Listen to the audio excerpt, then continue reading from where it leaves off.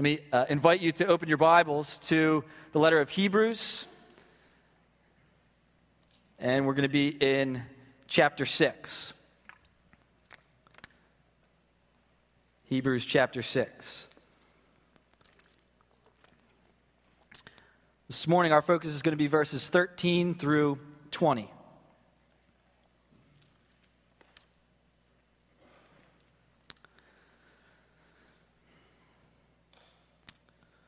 These are the most important words that we will hear this morning, because these are the very words of God for his church. For when God made a promise to Abraham, since he had no one greater by whom to swear, he swore by himself, saying, "Surely I will bless you and multiply you." And thus Abraham, having patiently waited, obtained the promise. For people swear by something greater than themselves, and in all their disputes an oath is final for confirmation. So when God desired to show more convincingly to the heirs of the promise the unchangeable character of his purpose, he guaranteed it with an oath, so that by two unchangeable things, in which it is impossible for God to lie, we, who have fled for refuge, might have strong encouragement to hold fast to the hope set before us. We have this as a sure and steadfast anchor of the soul, a hope that enters into the inner place behind the curtain, where Jesus has gone as a forerunner on our behalf, having become a high priest forever after the order of Melchizedek. May God bless the reading and preaching of his word. Question for us this morning: do you ever experience doubt? Do you ever have moments of discouragement? Do you ever find yourself, maybe because of the circumstances of life, things aren't going the way you thought they would, the way that you planned, in the timing that you would have liked, and in the midst of that, your faith wavers and doubt comes? You know God's word calls you to be steadfast and to persevere in your faith, but at times you find circumstances, timing, trials, testing, difficulty, they press against that idea of remaining steadfast in your faith, and you become unsure of God's promises. You begin to doubt the amazing realities that this book proclaims. You begin to doubt yourself being able to hold on. Am I going to make it? The Bible has serious warnings about those who do not endure and those who fall away, and you can think, am I going to make it? And doubt creeps in. This is not a category that is lost on the author of this letter. This author is aware of the hearts and minds of the people that he writes to. He is aware of the temptations for them to experience doubt, for them to know discouragement in their lives, for them to waver in faith and to struggle with that. He has, for a few chapters now, been exhorting them to persevere, exhorting them to endure, warning them about hardness of heart and dullness of hearing. And he knows that they may be tempted in those trials and through that long suffering to doubt, to doubt God, to doubt themselves, whether or not they're going to make it. And so he is eager to bring them strong encouragement and hope. This text that we have this morning is the author's attempt to bolster the faith of his hearers, that they would be strongly encouraged and find steadfast hope in God and his promises. Since chapter 3, verse 7, all the way up to what our text was last week, chapter 6, verse 12, he is calling them to fight the fight of faith. And he wants them to see that God is abundantly for them in this fight.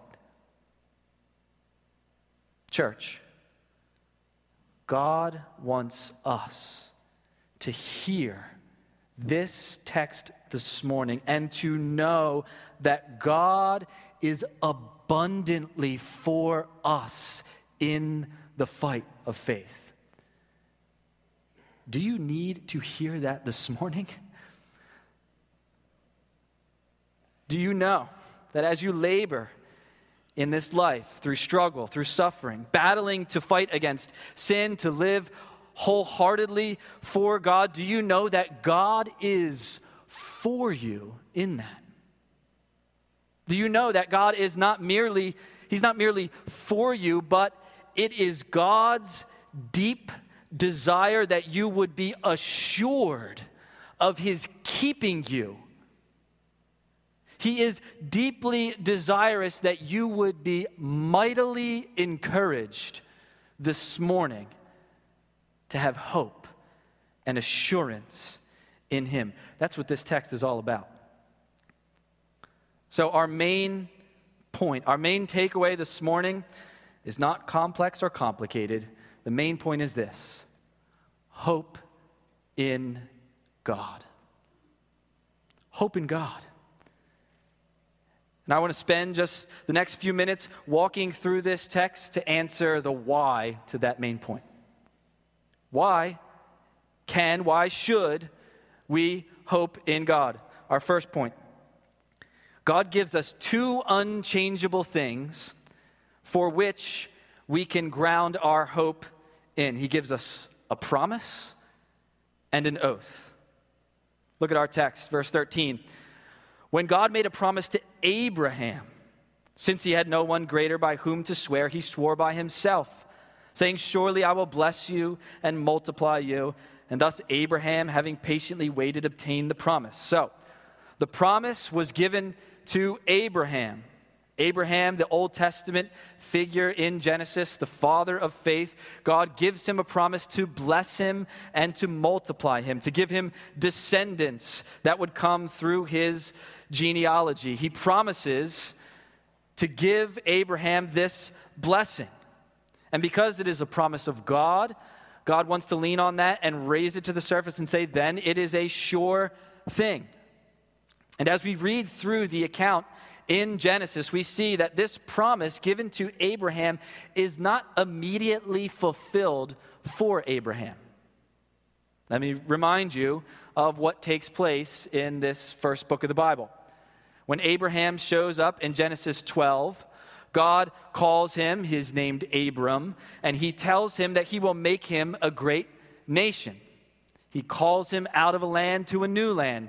I will bless you and make you a great nation. At this point, Abram is 75 years old. In Genesis 15, God then comes again and makes a covenant promise with Abraham and tells him that his descendants will be as many as the stars in the sky. Genesis 17, God comes again and calls Abram to be circumcised as a sign of this covenant promise. And then he changes his name from Abram to Abraham, which means father of multitude. And he tells him that his wife Sarah will have a son this time next year. At this point, Abraham is 99 and his wife 90. So over the course of those few chapters, we see 15 years have gone by, and this promise has yet to be fulfilled in Abraham's sight. Get to Genesis 21. And finally, Isaac, his son, is born. Abraham is 100 years old.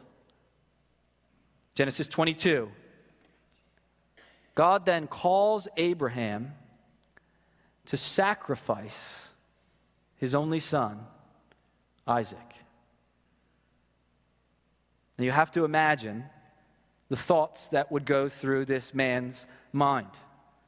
God had promised to fulfill the blessing of making him a nation.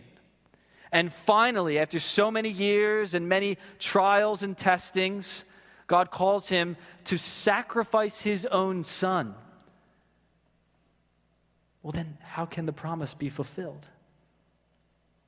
The Bible tells us that Abraham believed and obeyed and carried out the call of God on his life and brought his son Isaac to the place to which God had called him and built the altar and bound his only son.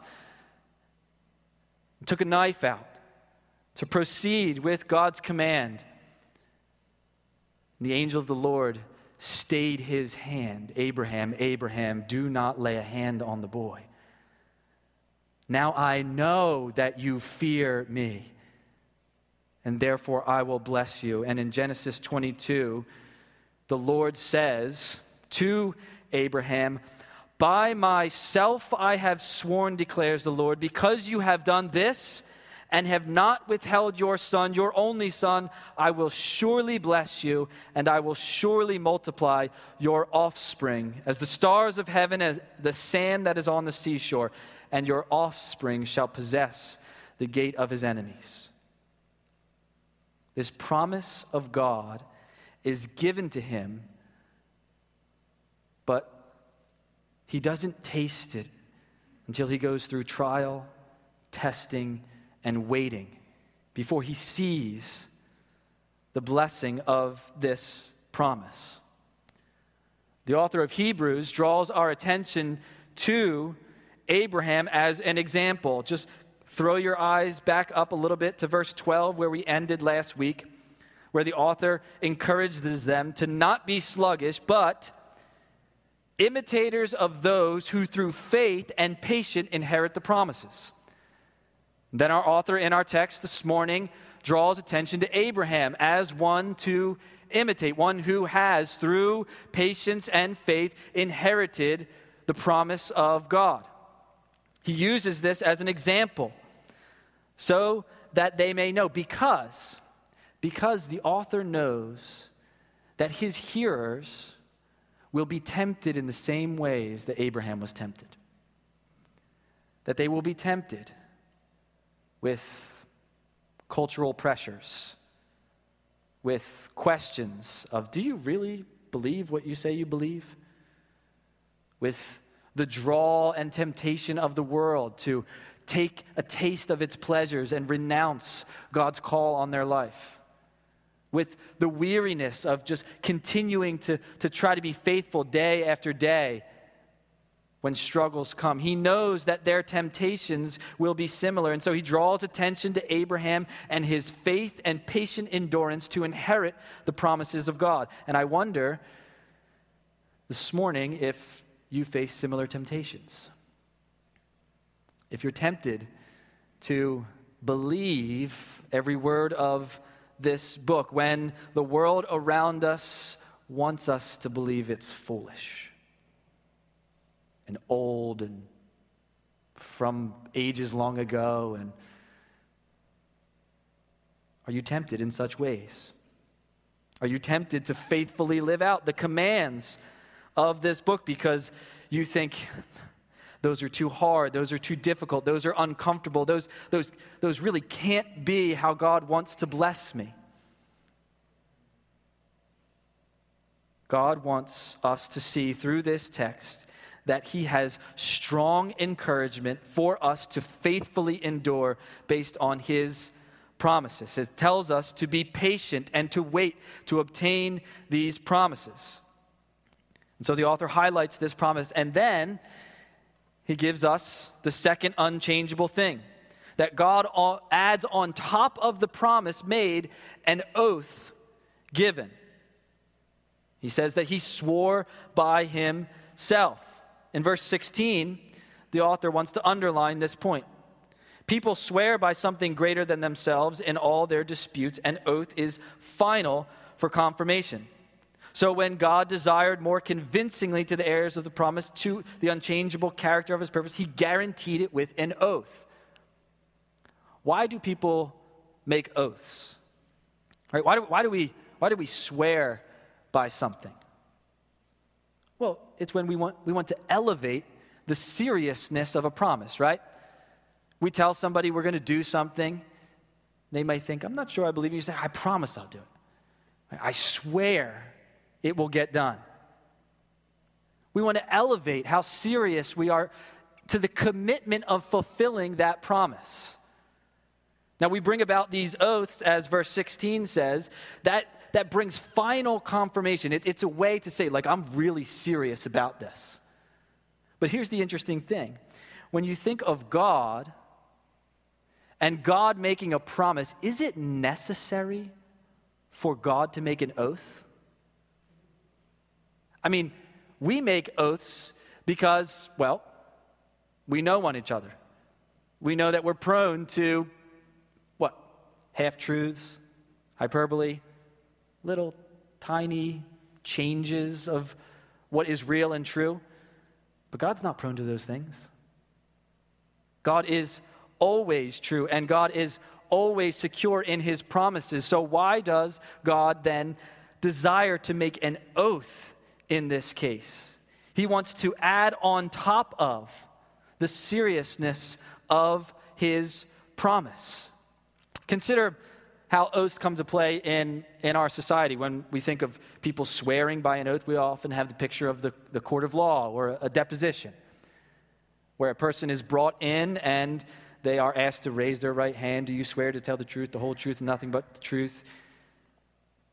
We do this as the best way our society can come up with to make sure that people are telling the truth.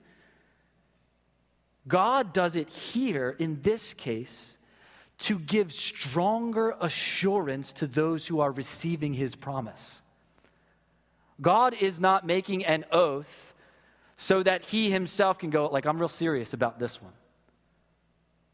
He's making an oath so that his people know more convincingly that his promise will be fulfilled.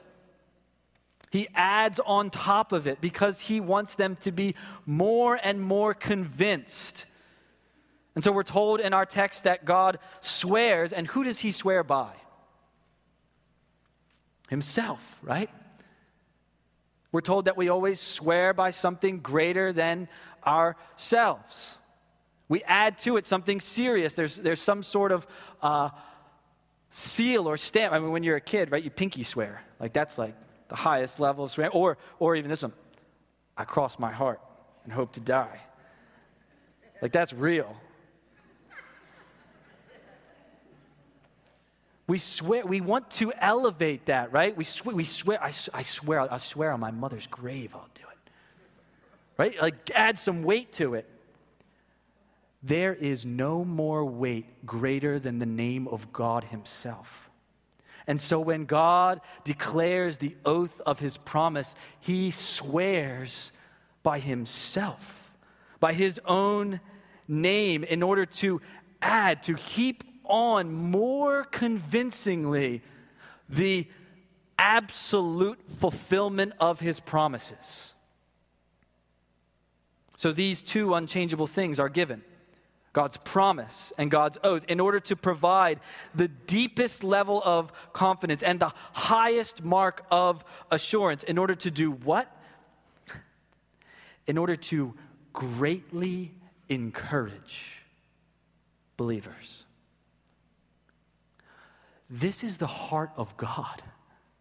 The heart of God is for those who follow him to be greatly encouraged, to be fully assured that he will fulfill his promises, to keep them, to strongly encourage them. And these two unchangeable things are able to provide strong encouragement, not because promises are so encouraging or oaths, but because of the one who is giving them to us, God himself. So that brings us to the second thing on which we can hope in God. We have these two unchangeable things, the promise and the oath, and now we have in verse 17 the unchanging character of God and his purposes. Verse 17, when God desired to show more convincingly to the heirs of the promise the unchangeable character of his purpose. As this passage reveals the heart of God, the author, he is so eager to show his readers that God is going above and beyond to show them more convincingly how much he wants them to have hope. He does not want any of those in the church to hear these words and leave with any ability to argue for a reason why they may not have hope. He is desperate for them to see that they can and must have hope, and his desire flows out of the very character of God. And so the author reminds the readers that there is surety of these things because God is the one who gives them, and that is by his very nature and character from which these promises and oaths flow. He reminds them in verse 18 that it is impossible for God to lie. Listen, this is not a statement of how good a truth teller God is. This is a statement of the very nature and character that God is incapable of failing to be true. He cannot be false in any of his ways. For God to lie, even to slightly waver from a truth or a promise, would be an act and a thought in complete contradiction to who he is. One commentator puts it this way. He says, what separates God from human beings is his unchangeableness. He does not change course, nor does he lie. God can't be God and deviate from his nature. He wouldn't be God if he lied.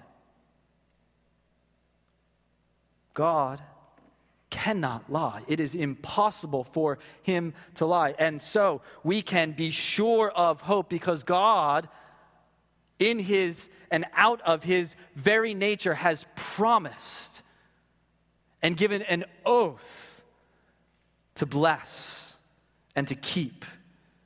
And there is no lying in God. His deep desire to bring strong encouragement through this promise and oath is set upon his unchanging nature and his purposes that will not deviate. What are his purposes? What is the purpose of God in the day that this was written and in our day this morning? The very purpose of God is to redeem. God is out to bring back and to restore what has been lost, what has been broken because of sin, what separation has happened because of those who have rebelled against his good and sovereign rule and been separated by sin. God is out and at work to restore and bring back fellowship, to take sinners and bring them into a relationship with him. God is eager to restore. This is his purposes, and they will not waver, nor will they fail. God wants to bless those who by faith are heirs of the promise that comes through the saving work of Jesus Christ. Jesus Christ, the Son of God, becoming a man, taking on flesh, living a life of perfect obedience, dying on the cross as a substitute for sinners, and being raised from the dead in vindication. This work of Jesus Christ is the work of redemption. It is an eternal work, the purposes of God that will not fail. And so those who by faith and patience receive the blessing of salvation through Jesus Christ, this Jesus Christ, who our text tells us is the high priest and anchor for our souls. Point number 3, for why I don't want any of us to leave here this morning without hope. Jesus is the high priest and anchor for the soul. Look at verses 19 through 20. We have this as a sure and steadfast anchor of the soul, a hope that enters into the holy place, behind the curtain where Jesus has gone as a forerunner on our behalf, having become a high priest forever after the order of Melchizedek. Jesus is the high priest after the order of Melchizedek. Now, if you remember back in chapter 5, the author of this book was exhorting the church to be steadfast and not be hard of heart. And then he started to talk about the high priesthood of Christ and Melchizedek. And then he was like, wait a minute, they're still a little immature. Let me address them again and urge them again. And so he got interrupted by that thought. And he encourages them to be steadfast, to watch out that they don't fall away, to be careful of dull of hearing, and to endure, to not be sluggish. And then here in our text this morning, he is encouraging them by these great promises, but he's eager to get back to this high priestly role of Christ. And so these verses, they serve as this segue, because throughout the next few chapters, we're going to go deep into that role of Christ and who Melchizedek is. But this morning, there is a vital connection for us to understand. Psalm 110, verse 4. You don't have to turn there. Our author has already quoted back in chapter 5, and he'll quote it again in chapter 7. He brings these things together. In Psalm 110, verse 4, there is a prophetic promise, a prophetic oath given. The psalmist says, "The Lord has sworn and will not change his mind. You are a priest forever after the order of Melchizedek." The oath of God, the prophetic oath recorded for us in the Psalms, is this unwavering, never failing, cannot be a lie promise of God that he will provide a high priest forever for those who need him.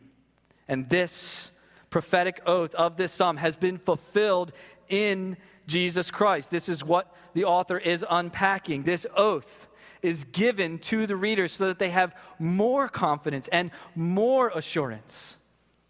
We have already talked about the significance of God making an oath, and here he wraps that oath into this promise of the high priesthood of Christ after the order of Melchizedek, meaning he will never end to serve in this role.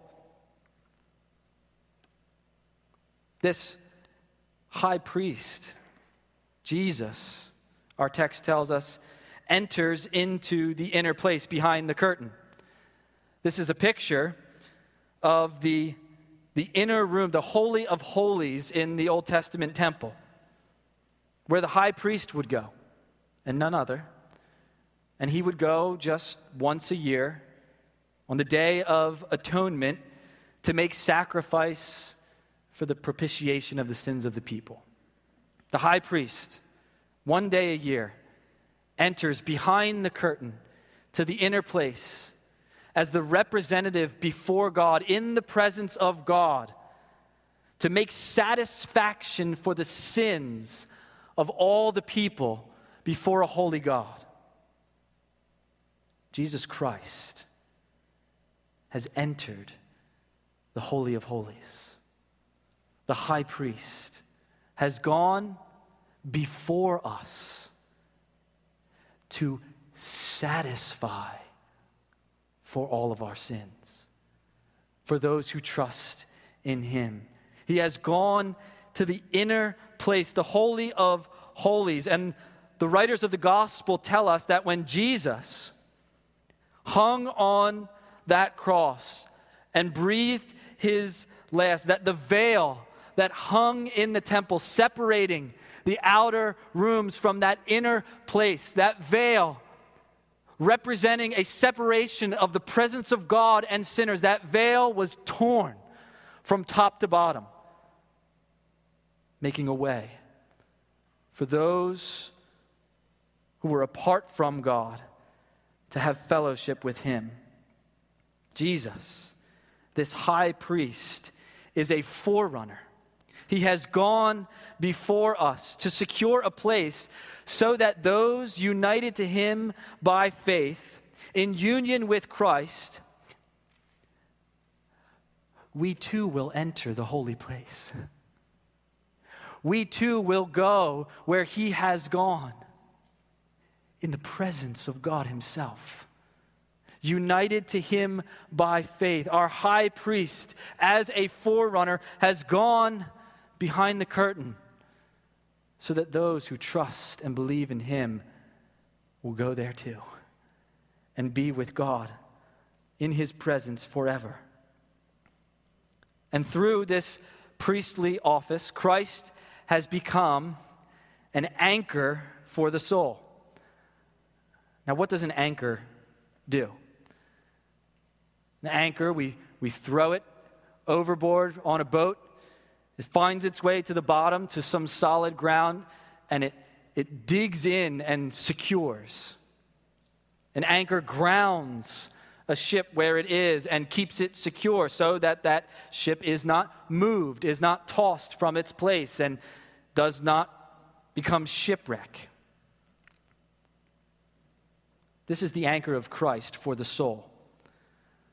For those who follow Christ, he is this anchor that is not tossed down into the sea, but is cast up into heaven, into the inner place where the presence of God dwells. That anchor goes and grounds and secures the believer in Christ, that we may not be moved and may not be wrecked. This is the anchor for our souls. This tells us that we have an anchor in heaven, hooked solidly on the unchanging covenant promises of God in the holy place. So there it is. The reasons why none of us should leave here without hope, that we have been given two unchangeable things, God's promise and his oath, that has come by his unchanging character and purpose, and that there is a high priest, an anchor for the soul. But we have to ask this question: is that my hope? Who gets this hope? Who is it for? Is it for me? The author tells us in verse 17 that this hope is, first, for those who are heirs of the promise. The promise given to Abraham was his, to lay hold of through faith. Abraham received the blessing and the promise of God that he would be the father of a great nation. And yes, Abraham became the father of the nation of Israel. But again and again throughout Scripture, we see that the true descendants of Abraham are those who, by faith, receive the promise. We're told that Abraham received the promise by faith. It was counted to him as righteousness. And so everyone who holds faith, as Abraham did, receives the promises that were granted to him. The promise is for all those who receive it by faith, by trusting the salvation that God has provided, God the Father, through the person and work of Jesus Christ. Galatians 3:29 says this, "And if you are Christ's, then you are Abraham's offspring, heirs according to the promise." So the question is, are you Christ's? This morning, do you believe the simple and yet profound, enduring message of the gospel? That you have no hope in yourself to be rescued from sin, to be delivered from the destiny of hell apart from God, that there is no working hard enough in you, that you must cast all of your hope, all of your faith, all of your trust on the man, Jesus Christ, in what he has done. Do you have that faith? Do you believe that Jesus is this Savior and this King, that he is this high priest? Have you surrendered your life completely to this gospel news and therefore to his rule over your life? If you have, then you're heirs of the promise. And this morning you should be strongly encouraged, for you have great hope. Verse 18 tells us who this hope is for also. The author says, "For those who have fled for refuge." Those who flee for refuge are the ones who are fleeing from hopeless ends and setting their hope on this hope that is set before us. This feeling, this idea of this hope set before us is this exalted Christ. He is this sure and steadfast anchor for the soul. So you must ask yourself this morning, have I fled for refuge in Christ? Is Jesus Christ the anchor for my soul? Is he the one to which I tie myself to for all of my hope? Is he the one that I find myself again and again when I experience difficult circumstances, trials, and testing of faith, that I want to tie myself to? Is he your anchor? Is he your joy? When Jesus Christ becomes your anchor, then you have a source of unwavering joy. I'm talking about authentic, eternal joy. Not flittering tastes of happiness that the world teases us with. I'm talking about joy in the midst of the storms and trials of life, where everything around us circumstantially seems to be falling and failing and crumbling, and yet there is this anchor of authentic, unwavering joy, because it's not hooked to the circumstances of this world. It is hooked securely on the covenant promises of God in the Holy of Holies. And therefore there is no drifting. There is my joy, out of the reach of the circumstances of this world. And therefore I can have it every day. Is that your anchor? Is that your joy? And if it is, oh, hold on to it. And if it isn't, then I encourage you this morning, because God is eager to give you that hope. Cast yourself before him. Pray and ask that he would fill you, that he would rescue you and save you and tie you to this anchor. So what do we do with this? What do we do with this week? Because this text is not meant to give you some encouragement for your ride home. No. This is meant to give you God's mighty encouragement for your life of endurance in fighting the fight of faith. So what do we do with this? Well, anchors only work when they're secure at both ends. If you were on a ship and you saw a storm coming in the distance, and you watched the captain of the ship throw the anchor overboard so you might be secured, and then lay the rope across the bow, would that give you security? It must be tied securely. So what do we do with the other end of this anchor? Get it around you. Marvel at this reality. Wrap yourself up in it. Meditate on it day and night. Think about it. Sing about it. Pray about it. Talk to one another about it. Rest in it. Endure in it. Look again and again that the Almighty God of the universe wants you, Christian, to be strongly encouraged by His promises to keep you to the end. Oh, this anchor, we must tie our souls to it. And when we do, this truth serves our souls as a blessed assurance. And there you will find a hope that endures. Let's pray. Our gracious, kind, loving God, God of truth and might, God of working salvation on behalf of sinners.